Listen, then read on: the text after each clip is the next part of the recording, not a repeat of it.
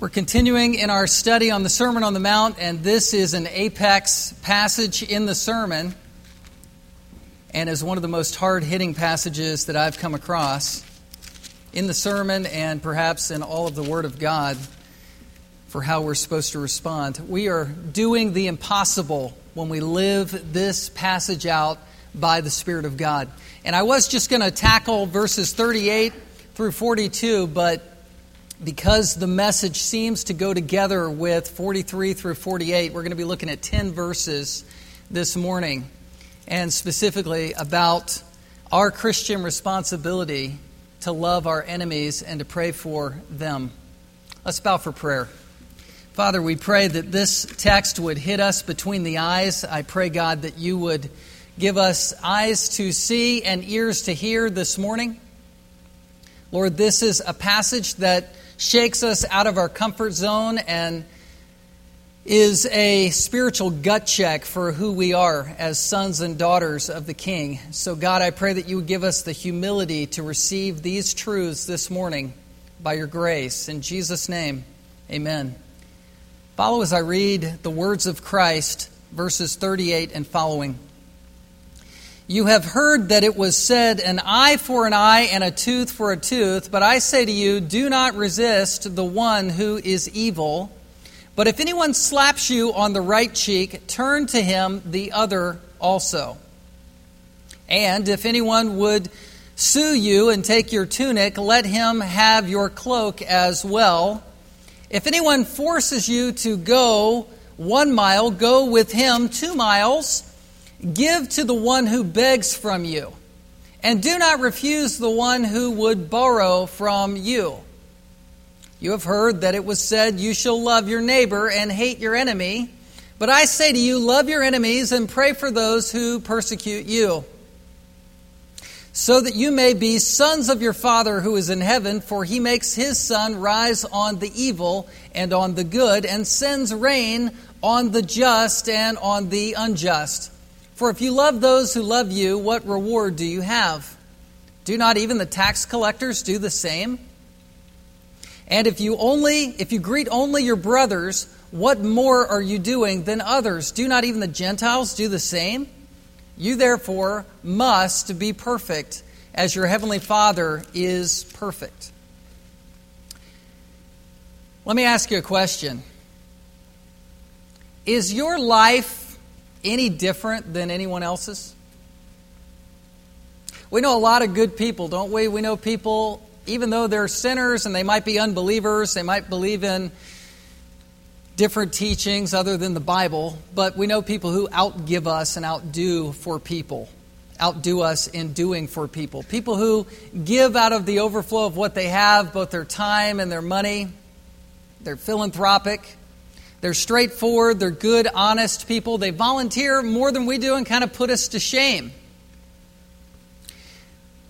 That being the case, this text targets something that's in each one of us as a Christian.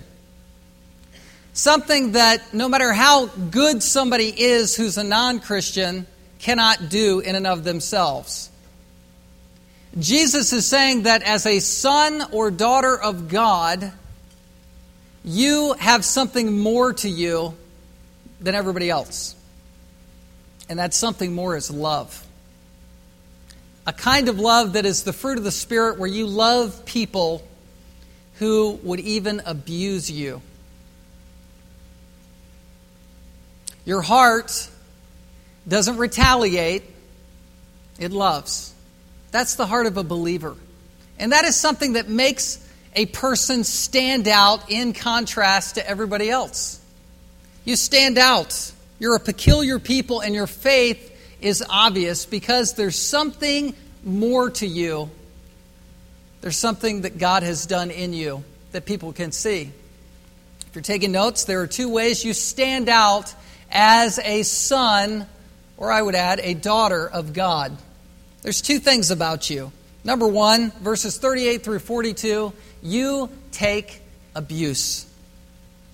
Now let me say up front, right away, I do not believe that the Bible teaches that anyone should be in an abusive situation, whether you're a man, a woman, a boy, or a girl, in an unprotected way. You should not be left in an unprotected way in an abusive situation.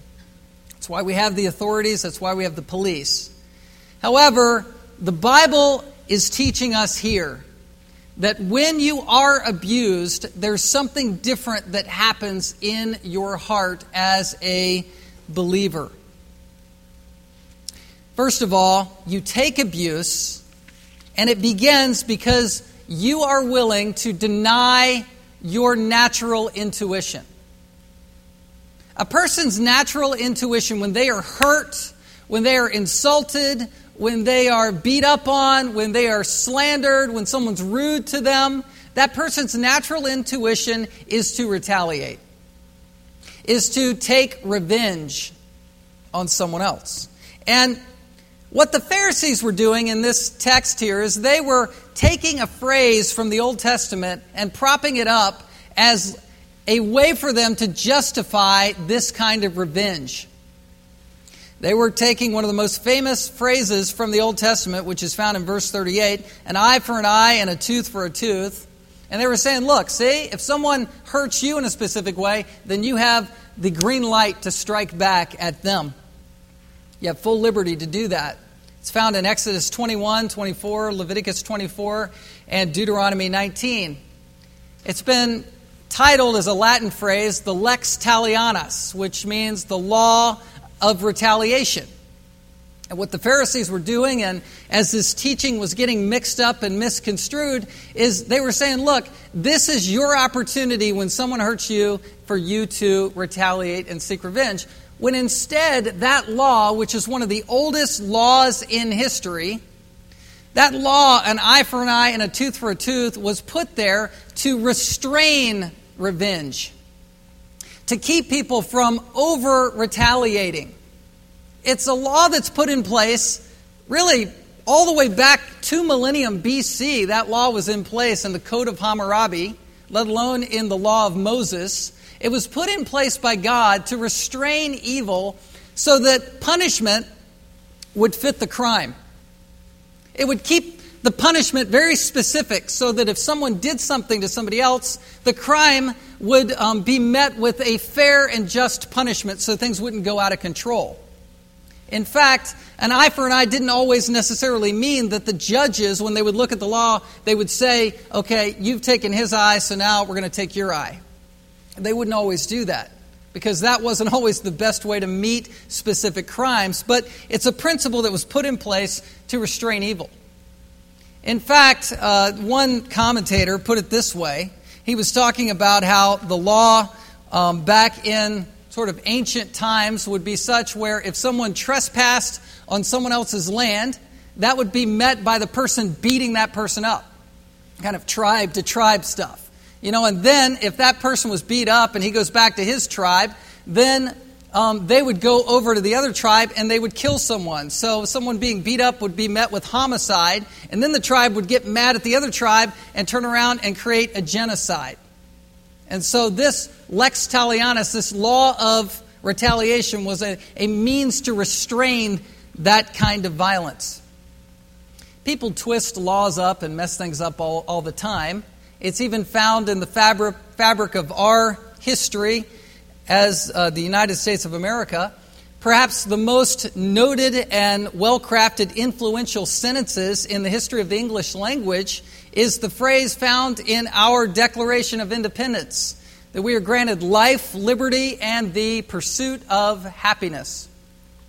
And instead of this being a phrase that speaks to our civil rights and our dignity as human beings and our moral rights, our morality as a society, what people have done, and you know sort of the liberal agenda and what that has been, is they'll take a phrase like this and say, look, you've got the right to be anarchist, you've got the right to undo the fabric of marriage and the sanctity of marriage, you have the right to live a life of freedom with no laws because you're pursuing your own happiness.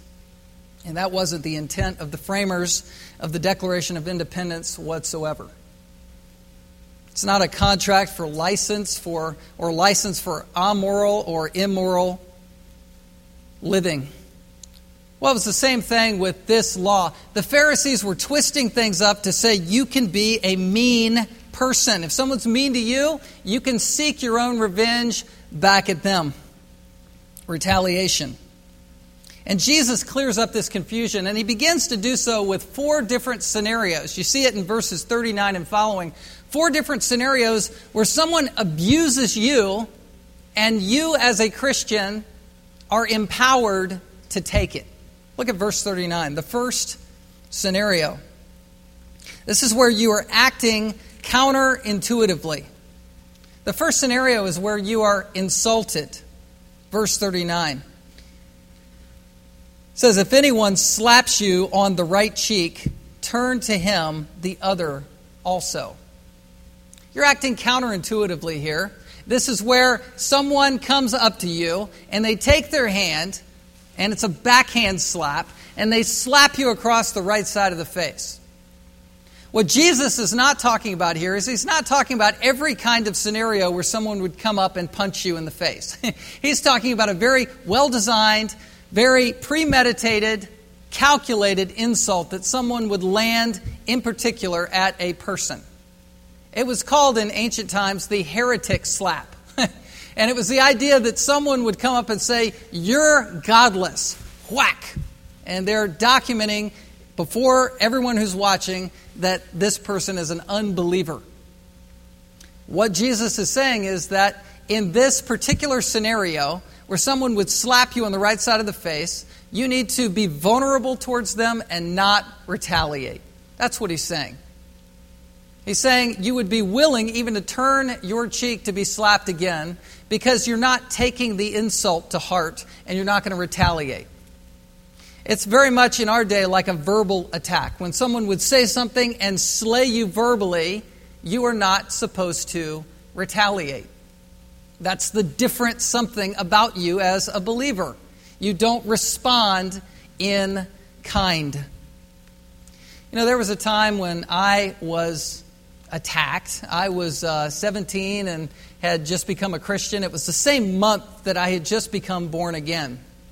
And I was a senior in high school and was lifting weights with a friend of mine. And, you know, I used to do that a little bit, lift weights. I know you probably can't tell. But anyway, I used to. And I was walking out of the recreation center with this guy, and this group of young teenagers surrounded us and sort of jumped us and moved the one guy who was my friend away from me, and they struck him and hit him and kind of sent him on his way, and then they began to swarm around me, and I thought, man, my only chance here is to get in my car, and so I put my key in and started to get inside, and before I got inside, I felt this stinging pain on the right side of my face, and someone had struck me, and that person had either a ring or some kind of instrument because it split the skin under my eye.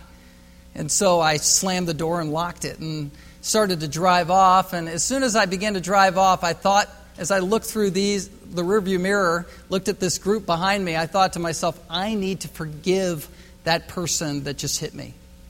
And I was able to remember who it was. I spotted the person that hit me right as he did it. And I thought, man, I need to forgive this person. I need to guard my heart and think about how to feel about this person. And then I looked up in the rearview mirror and saw blood streaming down my face. And as the blood was coming down my face, I felt my blood start to boil. And so for the next several days, I was struggling in my heart for how I should respond to this person. You know, here I'm brand newly saved in the Lord, and I knew the Lord had done something significant in my life. And yet I was wanting to return to my old angry ways, and I wanted to respond with revenge. And so I'm not exactly sure what my motives were, but I found myself in a situation a week or so later with 2 friends of mine from high school that were pretty good-sized friends. And we had singled out this guy who had struck me on the face. And here we are in the parking lot. And people knew that I was now a Christian, but I was just sort of testing things and pushing things to the limit as I'm standing there facing off with this guy. One of my friends took an instrument that he had in his hand, out of his hand, and there we were.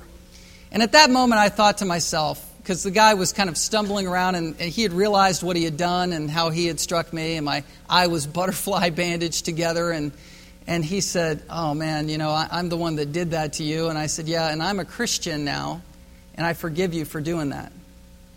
And he went, "Oh man, you're one of those people, are you kidding me?" And kind of fell apart, and so it kind of ended at that point, and I found out a week later that because he was an angry young man, he at his school had been thrown through a lunchroom table in a fight that was a pretty big brawl and public scene.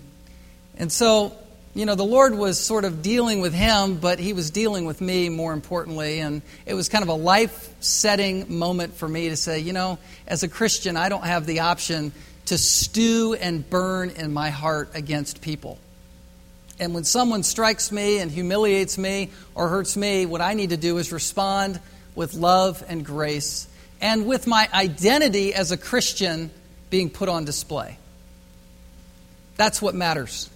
And that's what Jesus is pointing at here. He's saying that to be a son of God, to be counted as somebody who's his child, you're a person who does not resist the one who is evil. Verse 39. Here's scenario number 2, verse 40.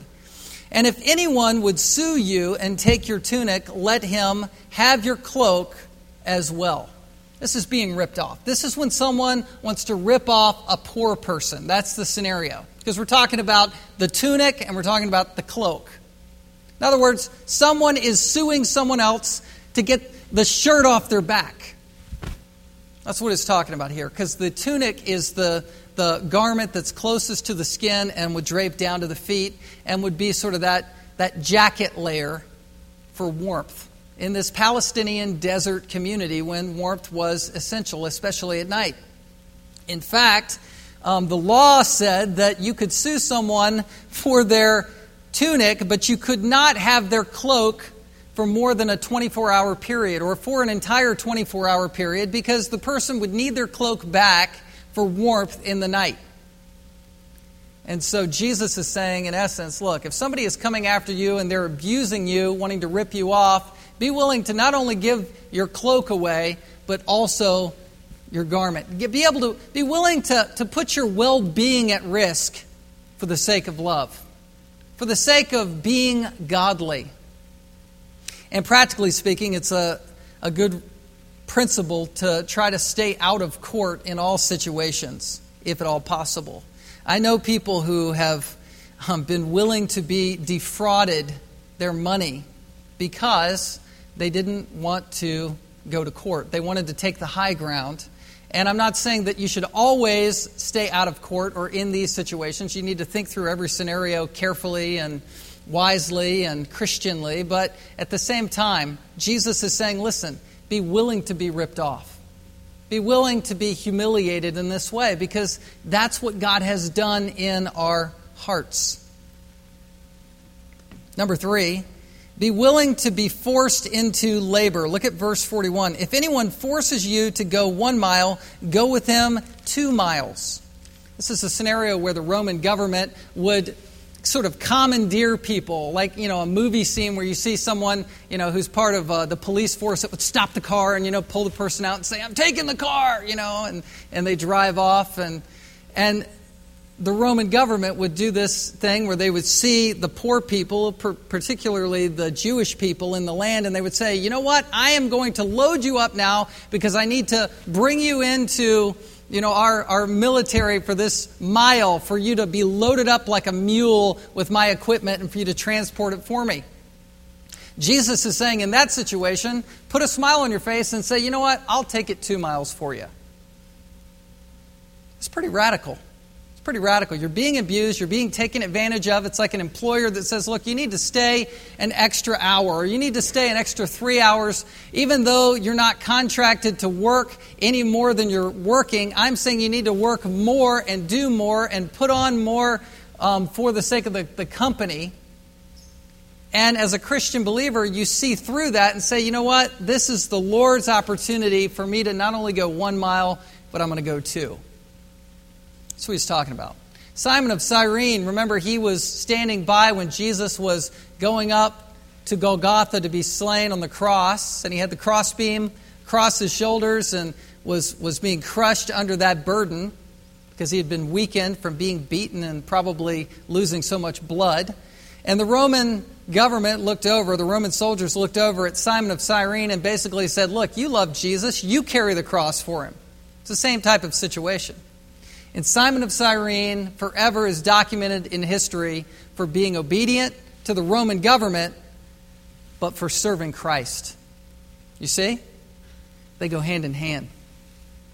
He was serving his Lord and Master and helping him through being obedient to this principle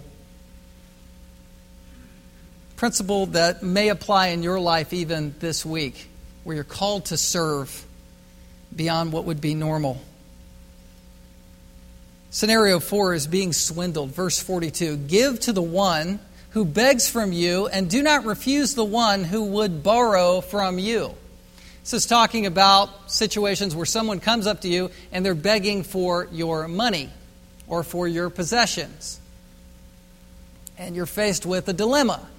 A lot of people will say, look, I don't want to give to this poor person because I'm enabling that person. I'm enabling their drug habit or their alcohol habit or their laziness habit, right? And I don't want to be party to that. I don't want to, be swindled or abused. I think oftentimes we walk by too many people and harden our hearts, and perhaps we are guilty of James chapter 2, where James says that people will not have a faith that works because they walk by a poor person who's hungry and in need, and they're saying to them, go in peace, be warm, and be filled. A lot of times people will put conditions on their giving, right? They'll say, look, I'll buy you a hamburger, right? Like, I know you want money to help yourself, right? But because you might be ripping me off, I'll buy you a Big Mac. But what if the person doesn't want a Big Mac? Just a thought. just a thought. I know. This stuff is real, and there are people who are professional beggars, and we have to be careful, and we have to protect ourselves. But at the same time, Jesus is being pretty upfront here to say, look, if someone's begging from you, don't refuse them. Maybe stretch out a little bit. Maybe give a little bit more. And trust the Lord in these things. Think about it. In Matthew chapter 25, when we stand in judgment and Jesus says, look, I was hungry and in need. I needed clothes. And if you've done it unto the least of these, you've done it unto me. That's what he's going to be talking about when we stand before him in judgment. And I'm not sure that it's going to hold, a lot of water when we look at him and say, look, I gave to the poor some, but I also exercised a great amount of discernment and did not enable people in their laziness or drug habits, right? I'm not sure that's going to hold a lot of water or weight before the Lord. He's not going to say, you've done good, unto the least of these, you did it unto me. And thanks also for using good judgment regarding your charity with people. That's not the point. The point is just to give. It says, do not refuse the one who's borrowing from you. When we lend things to people, I just wanted to point out, I think it's best to lend as if we're giving stuff away. Happiness is not keeping a list of what we've let people borrow from us, right? The rake, the this, the that. It's just good just to say, just take it, return it when you can, and just give it away. Just give it away. I think that's what Jesus is pointing to. We're to be good stewards, I understand that, but we're also to give out of our own selves liberally, freely, because it gives us joy. We'll look at the next section. We stand out as God's child because there's something more to us, and Jesus here is ramping things up. He's moving from the first section where he's saying, look, when someone abuses you, don't retaliate. Put up with it.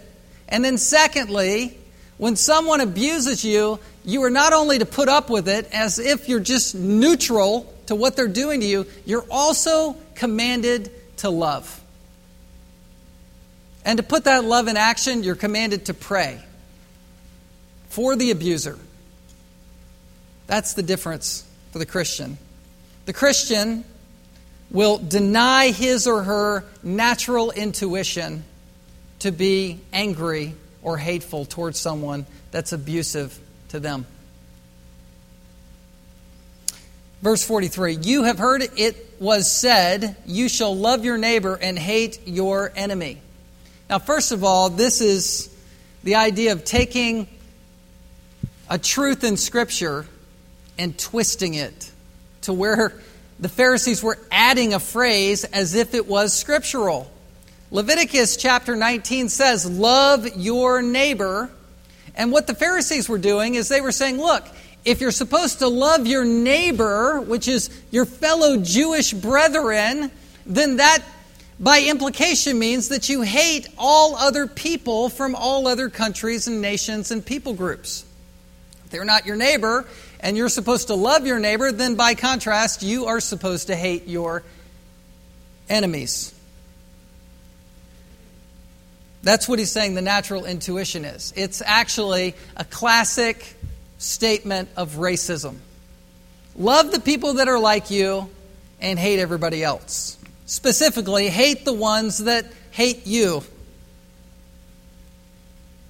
There's never a command in Scripture to hate your enemy, by the way. I mean, David definitely did pray imprecatory prayers where he was praying prophetically in the name of God as a judgment on nations. I mean, he definitely did that. But there were people that took this too far. There were monastic communities in Jesus' day who would say things like, love the brothers and hate the outsider.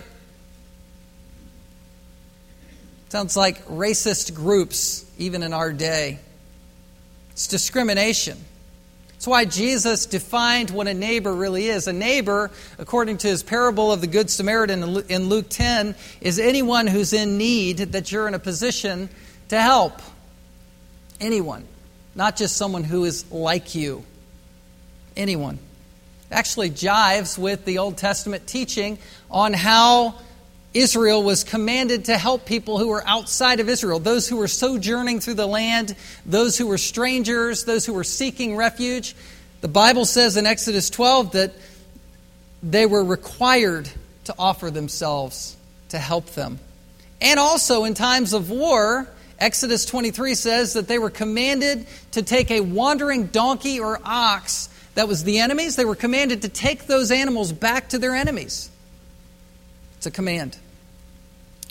But again, Jesus is ramping things up in this section. He's not just saying be neutral and don't just retaliate with your enemies or don't retaliate toward your enemy, but also to love your enemy and to pray for them.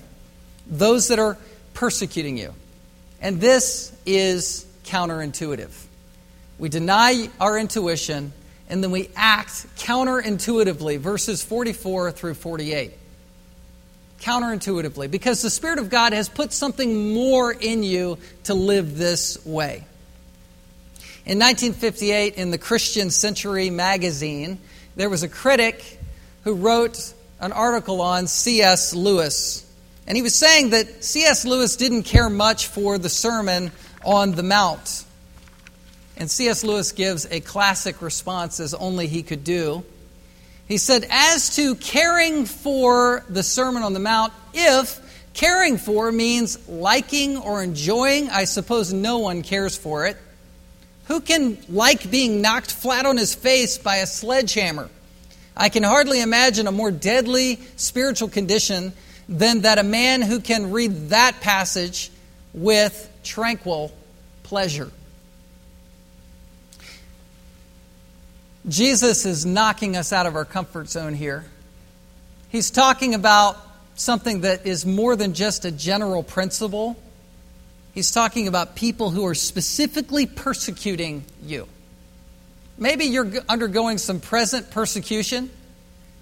Jesus is talking about those enemies. He's plural here. He's talking about specific people. He's not just talking about an enemy in general. He's saying your enemies that are persecuting you are the ones that you're to love and pray for.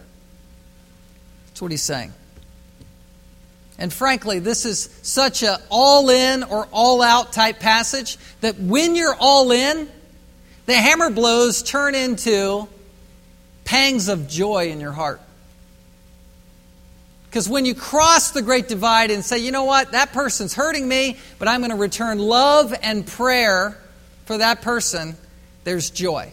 It's the happiest way that you can be in this life. So much of our conflict, so much of our hurt comes from feuding and from animosity, that when this is resolved in our lives, we're so much happier, right? And frankly, you can't really reason with an enemy, can you? You can't sit down and talk it out and say, hey, let's just hash through this. I know you're angry at me and I'm angry at you, but let's just come to a rational understanding and figure it out.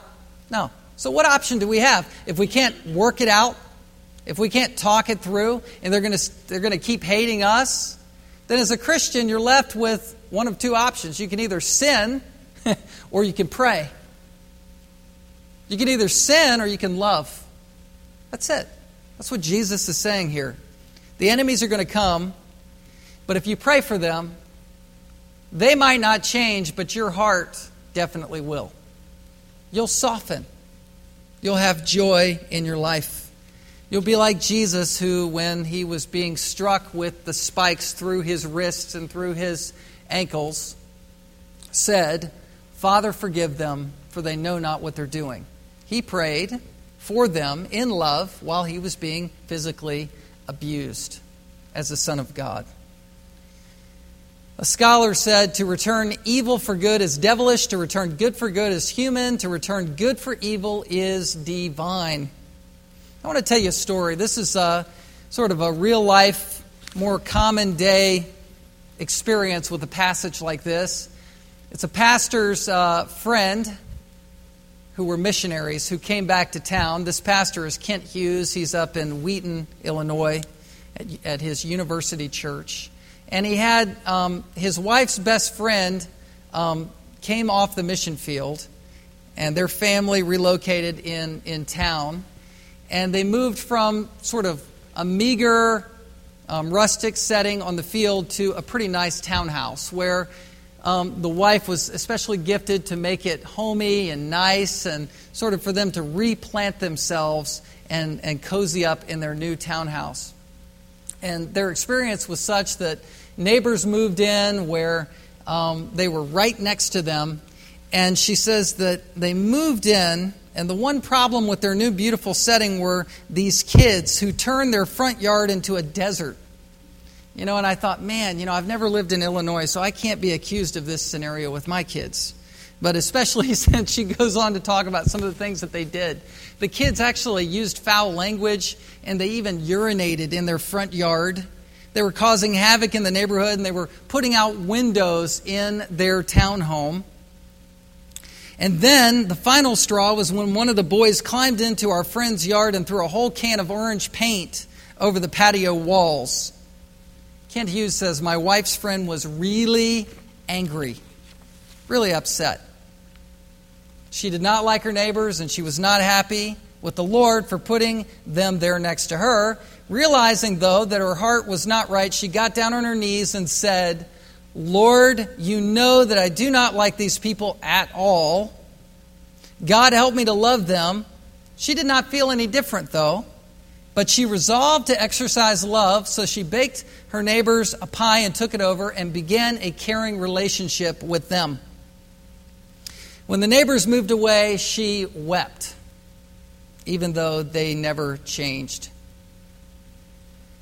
Here's what C.S. Lewis says about this in principle, and I just want you to sort of put your seatbelt on and listen to some more reading. I don't have it up for you on the screen, but just listen to this, because I think Lewis captures the essence of what needs to go on in our lives with enemies. He says, the rule for all of us is perfectly simple. Don't waste your time bothering whether you love your neighbor. Act as if you did. As soon as we do, we find one of the great secrets. When you are behaving as if you loved someone, you will presently come to love them.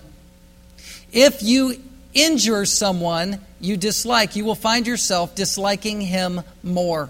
If you do him a good turn, you will find yourself disliking him less. The difference between a Christian and a worldly man is not that the worldly man has only affections or likings, and the Christian only has charity. No, the worldly man treats certain people kindly because he likes them. The Christian, trying to treat everyone kindly, finds himself liking more and more people as he goes on, including people he could not even have imagined himself liking at the beginning. So instead of praying about whether or not to love your neighbor or love your enemy, just do it. Just go there and love them and pray for them and watch your heart change all the while. The world will reach out to people because it likes certain causes or likes certain people, but as Christians, there's something more that God has planted in you where we will extend ourselves more even to people who are coming after us. Now, I struggled with this principle even yesterday. Here I am studying this text. It's giving me, knocks on the head, in the soul and in the heart. And I'm thinking, man, I need to love people more. And I read the Anchorage Daily newspaper. And I look down at two of the top world news articles, little sound bites. And it says, drug gang leader claims he had embassy worker killed. The leader of a Mexican drug gang says he's the one who ordered the slaying of a pregnant U.S. consular employee and her husband. You just sort of react to that. And I don't know if they put that in there to make your blood boil, but it upset me because I thought, man, there are people out there that are enemies that I'm struggling with. But I had to remember this passage and think, you have to love your enemies, even people that would do something as despicable as this. And then I read, just down the page, suicide bombers attack aid base run by U.S. 6 suicide bombers rushed a U.S. aid compound in the northern Afghan city of Kunduz on Friday, killing 4 security officers and injuring 23 other people. I think it's easy to go, well, this is wartime stuff, and so they're enemies, and so it's fine for me to feel hatred for them.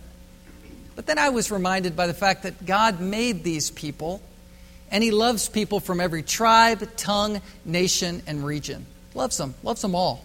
And it's our opportunity to love people internationally. Even people who are sworn enemies of our country, we're to love them, no matter what. Dietrich Bonhoeffer, the man who was a theologian and a pastor, a German, he was executed for being part of the conspiracy to execute Adolf Hitler. He was executed right before the end of World War II. But this is what he said about loving your enemies. He says, this is the supreme command. Through the medium of prayer, we go to our enemy, stand by his side, and plead for him to God. I thought that was good. We're put in a strange dilemma as Christians because we're rational people. We know that people can become our enemies, and we know that God's justice will be served against them. But at the same time, we're called to love them. Reflecting on this passage and Romans 12, John Stott said, you find yourself in a unique situation when someone has burgled your home. And he's reflecting on Romans 12:20, where it says, if your enemy is hungry, give him bread. If he's thirsty, give him water to drink. John Stott said, if somebody's in your home, you might find yourself in a strange dilemma where you're calling the cops on them and restraining them, but at the same time giving them food and water to meet their needs. Christian life is unique like that, isn't it? We're always going to have enemies. We're always going to have struggles. But there is the call, like that woman who just made the choice to get on her knees and said, I don't like them, but I'm going to love those neighbors. I'm going to work it through and put on Christ because there's something more. Why? Why do we do this? Look at verses 45 through 48. We do this because we want to be affirmed as sons of God. God has changed us. Verse 45. Pray for those who persecute you so that you may be sons of your Father who is in heaven. Doing this does not earn our sonship, but it affirms our sonship. You are sons and daughters of your Father because God's like this. God is indiscriminately loving the world at all times. And just like God loves every nation and all kinds of people, people who are his sworn enemies, we're supposed to do the same thing. God is the one who, if you look in verse 45, makes the sun rise on the evil and on the good. He sends rain on the just and on the unjust. You've got the good people's crops, and then you've got the enemy's crops. And God's going, I'm going to part the clouds where the sun hits their crops and feeds them, but I'm going to keep the rain cloud over here on my enemy. No, he doesn't do that. He indiscriminately loves. He's giving life and breath and beauty and wealth and joy to people all over the world. Every time someone has a healthy baby, there's joy that's given to that person, whether they're a believer or not. Every time you have a meal, every time there's a kind deed that's done, that's part of the common goodness and the common love of God for the world. Theologians make the distinction between common grace and saving grace. And this is talking about common grace. In a spiritual sense, when people are born in sin and they are unrepentant, God does not immediately send that person to hell. He gives them common grace, an opportunity to hear the gospel and an opportunity to enjoy the beauty of creation and the joy of creation until they are faced with eternity. It's common grace. And in the same way, we are to have this kind of indiscriminating love, where we love people who we think might be unlovable, and yet because of the gospel, they are lovable. They might not be lovely to us, but they're lovable because of grace. Look down again at your text. Jesus gives an example of this where he says, "For if you love those who love you, what reward do you have? Do not even the tax collectors do the same?" Stop there. He's saying, look, tax collectors, they come around and they'll rip you off, and as long as they meet their tax quota, they can overcharge you by being a master scam artist. And they can scam you out of money, and they can skim the cream and keep that for themselves. But even those swindlers, they love each other and they look out for their own kind. If that's all you're doing, you're looking out for your own kind, people that you're comfortable with, then how are you better than them? First hour I was thinking about the fact that this goes on oftentimes in grade school, right? Where kids, they will compartmentalize and they'll just spend time with people that they're comfortable around. But if a bully comes along, they feel like, man, I'm just going to shrink away from that person, or I'm going to get mad and get even with that person. But really, you're called to love. Love all kinds of kids. Nothing really changes, even in the adult world. We're to love all kinds of people, even the tax collectors. Look at verse 47. "And if you greet only your brothers, what more are you doing than others? Do not even the Gentiles do the same?" That's where I'm building the idea of how there's something more to us as Christians. Jesus is saying, look, if you only love your brothers, what more are you doing? Christians are distinct. They are those who can live out verse 48. Verse 48, "You therefore must be perfect as your heavenly Father is perfect." What does this mean? This is a summary statement of all that we've just learned. A lot of people will break this verse out of context and say, look, this is talking about Jesus' requirement for moral perfection. It's designed to humble us to say, man, we can never live the law perfectly. But here Jesus is saying, you therefore must be perfect as your heavenly Father is perfect. So what does he mean? For certain, Jesus knew of the principle of 1 John 1:9, that all throughout our lives as Christians, we were going to be confessing our sins and seeking repentance and resting in the grace of God as we sin. So surely this verse is not calling for moral perfection. No. This verse is saying that as a believer, you are supposed to obey God's word out of a transformed heart. You are someone who can take abuse, and you are someone who can love an abusive person. Why? Because God has softened your heart to do that. That's being perfect. It's living the law spiritually. Remember, the Pharisees were saying, you need to obey the law perfectly, externally, and I'm going to add more to it just to make sure we're obeying it perfectly. So the Pharisees were saying, do more and more to reach this standard. Jesus is going, no. You need to go deeper and deeper. You need to be spiritual people who are touched by the gospel, who when you are hurt by someone, you don't retaliate, but you respond with a soft heart of love. That's what it means to be perfect. Remember verse 20 of chapter 5, unless your righteousness exceeds that of the scribes and Pharisees, you'll never enter the kingdom of heaven.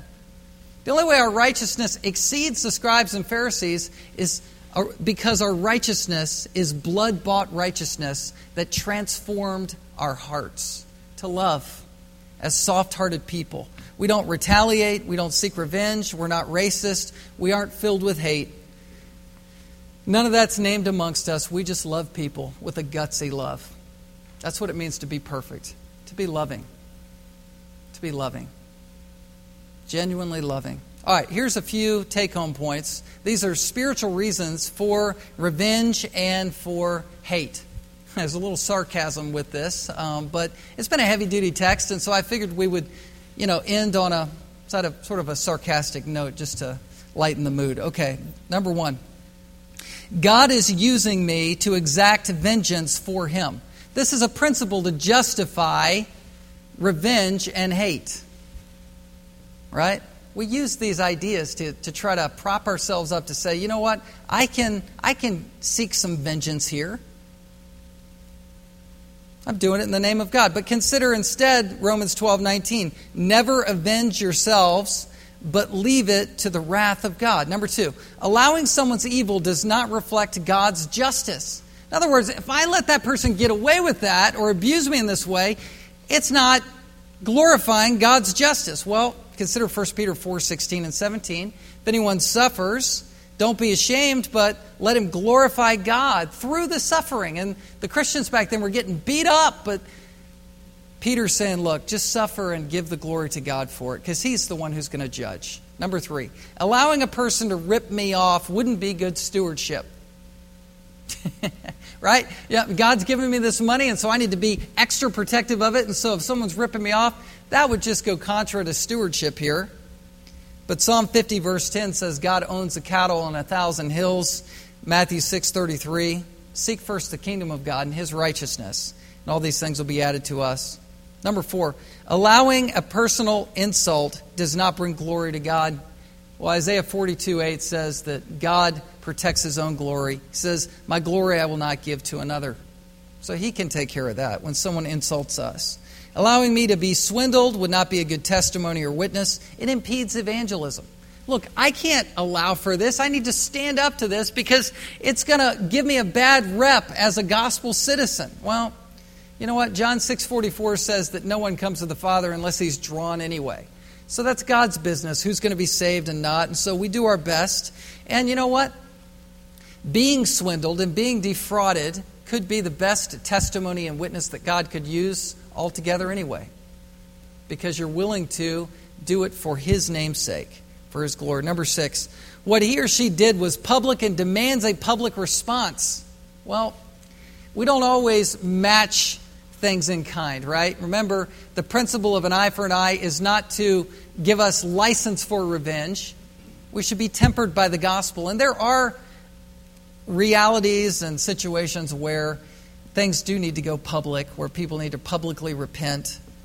But we also need to remember 1 Corinthians 13:5, love keeps no record of wrong. Number 7, what he or she is doing interferes with God's plan for my life. If I let that person get away with this in my life, then it's going to mess up what God's doing. Well, we don't always know what God's up to. And Romans 8:28 says God is working all things together for His good, for the good, for those who love God and who are called according to His purpose. And so we leave these things up to the Lord. Okay, well, let me give you a couple follow-on points here. Biblical reasons to retaliate. I can't resist to bring these up as well real quickly. When do you retaliate? You retaliate against an enemy when you're in a war. When you're in a war.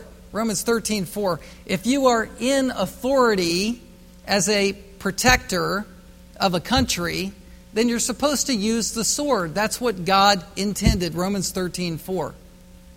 Number 2, retaliate if you're a peace officer or a citizen acting as a peace officer. In other words, if you're the police, you're supposed to retaliate. You're doing it in the name of peace. And again, God has designed for you to be functioning in that way. I'm not a pacifist. I'm not someone who says there's no response back to an enemy. Isaiah 1:17 and Psalm 82:3, it talks about defending the orphan and the widow. Psalm 82 says, give justice to the weak and fatherless. We're supposed to be protectors. Number 3, retaliate to protect your family or yourself. I am citing Luke chapter 11, 21 through 22. And it talks about, that's the parable where Jesus is talking about the strong man who's fully armed and guards his place and his goods to keep them safe.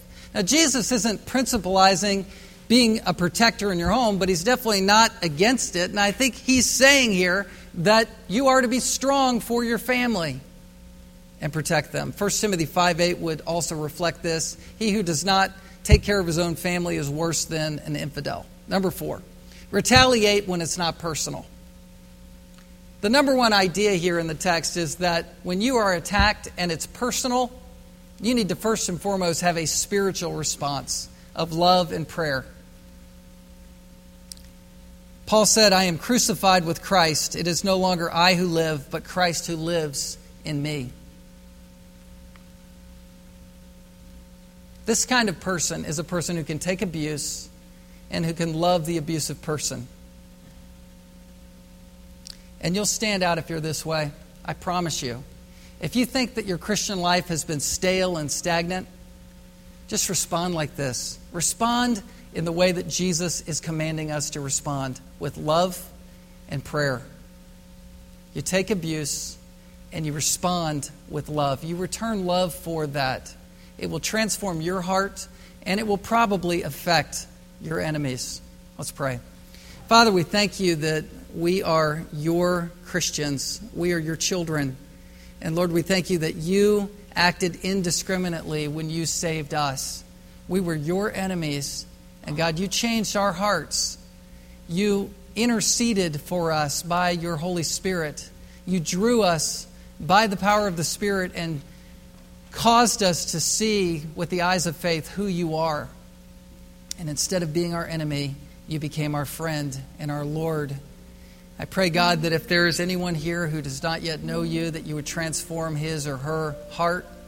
That, Lord, you would cause all of our congregation to be a soft-hearted people who can say that we are being perfect as our Heavenly Father is perfect. We are acting in love as you have acted in love towards us. I pray, God, for the specific scenarios that you have prompted in the hearts of each one here, areas where they might need to seek forgiveness or start to love people that they thought they could never love, and do it by praying for people. I pray, God, that this would be what we are known for. It's for your glory and honor that we pray. Amen. Let's